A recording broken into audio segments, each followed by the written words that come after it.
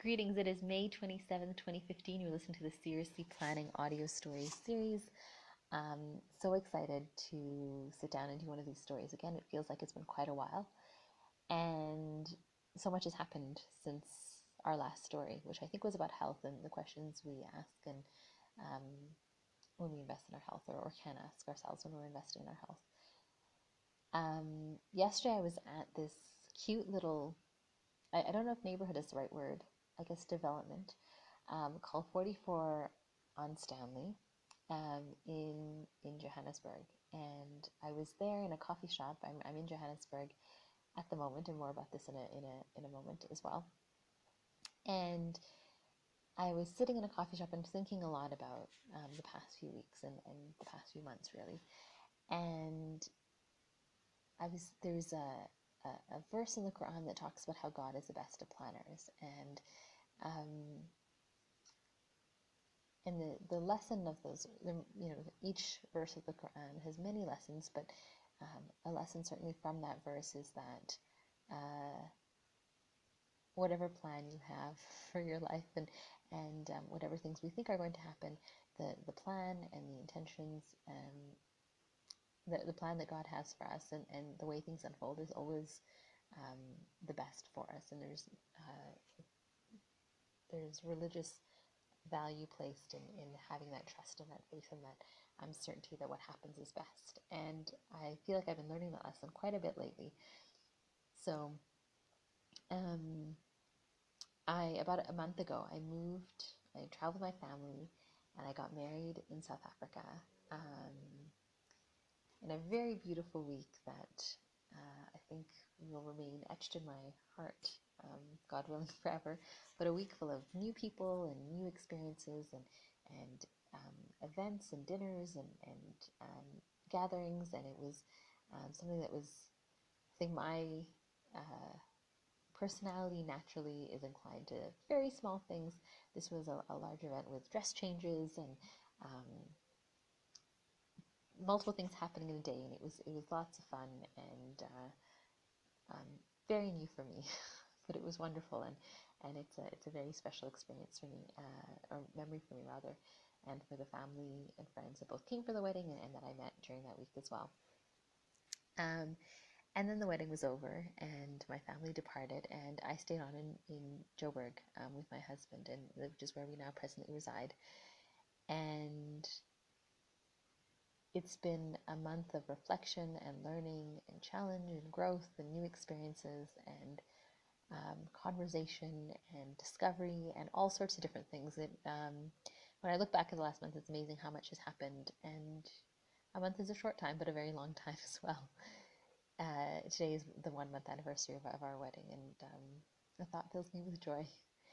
And if you've followed this blog for a while, you may be one of I know there's several different readers and listeners of the blog and this audio story series. You may be new, or you may have been following the blog for a while. I have been living in Toronto the past year.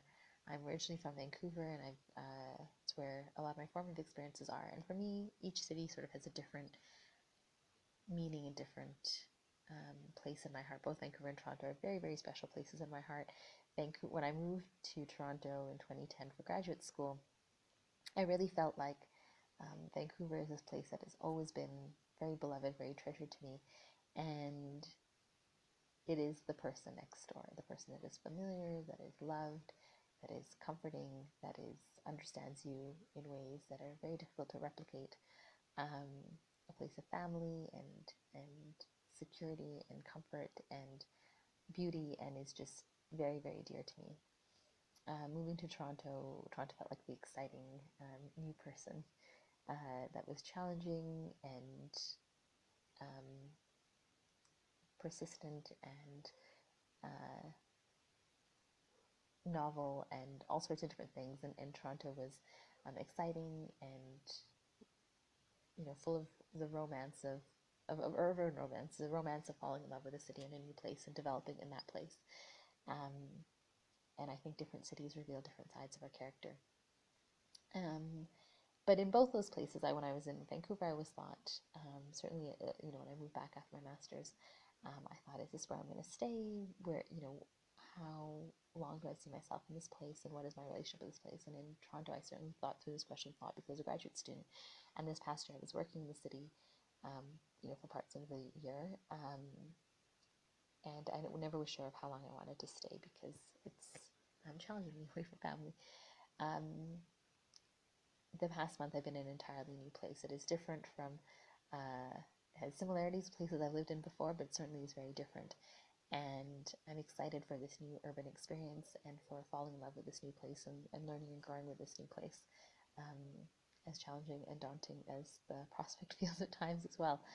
And it, rather than the person next door or the exciting new person, Joburg is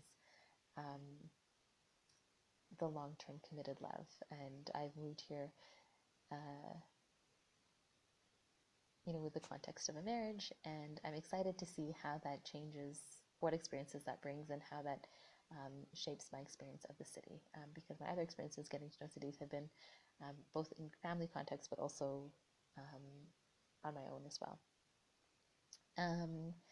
So this is really the start of a new chapter with the blog. I started the blog Seriously Planning in 2010 to help me understand Toronto, the new city that I was living in, and it was the first time I'd ever lived away from home, away from, more than kind of an hour or two away. I'd lived on my own in Vancouver during university, but this was, I had to get on a plane to go home, and that was the first time I'd ever done that.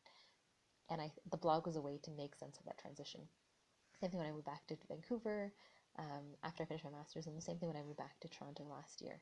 I've now made another city move, very, very far away from home, and I'm interested in both learning about the city, learning about how I experience the city, and processing all these new experiences and interactions,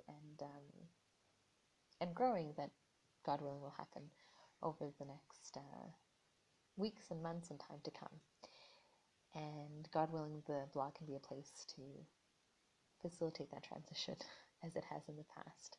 I'm hoping that there can be events in Joburg as we have had in Toronto, that there can be blogging, that there can be audio stories, and also a chance to think about what it means to live with another. My husband and I, we've been talking about it, and it feels like marriage is sort of a form of micro-community development because we're this little unit of two, and certainly family, building a little family of two, is a form of community and a form of, it's a partnership, and we're learning and growing and discovering new things every day about how that works, and how both of us work together as we bring both of our backgrounds and both of our experiences and perspectives together, and try and create something new, a culture of our own. So I'm excited to share all of that, and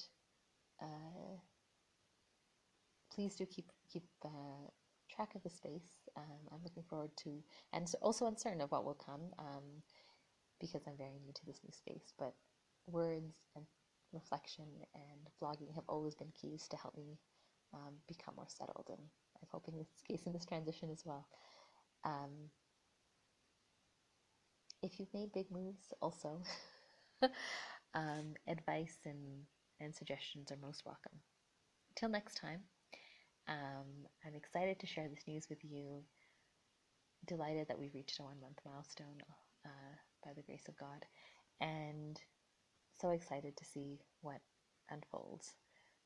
Please do keep us in your prayers, your good wishes, your good thoughts, and till next time, take care. Bye. Shugupta.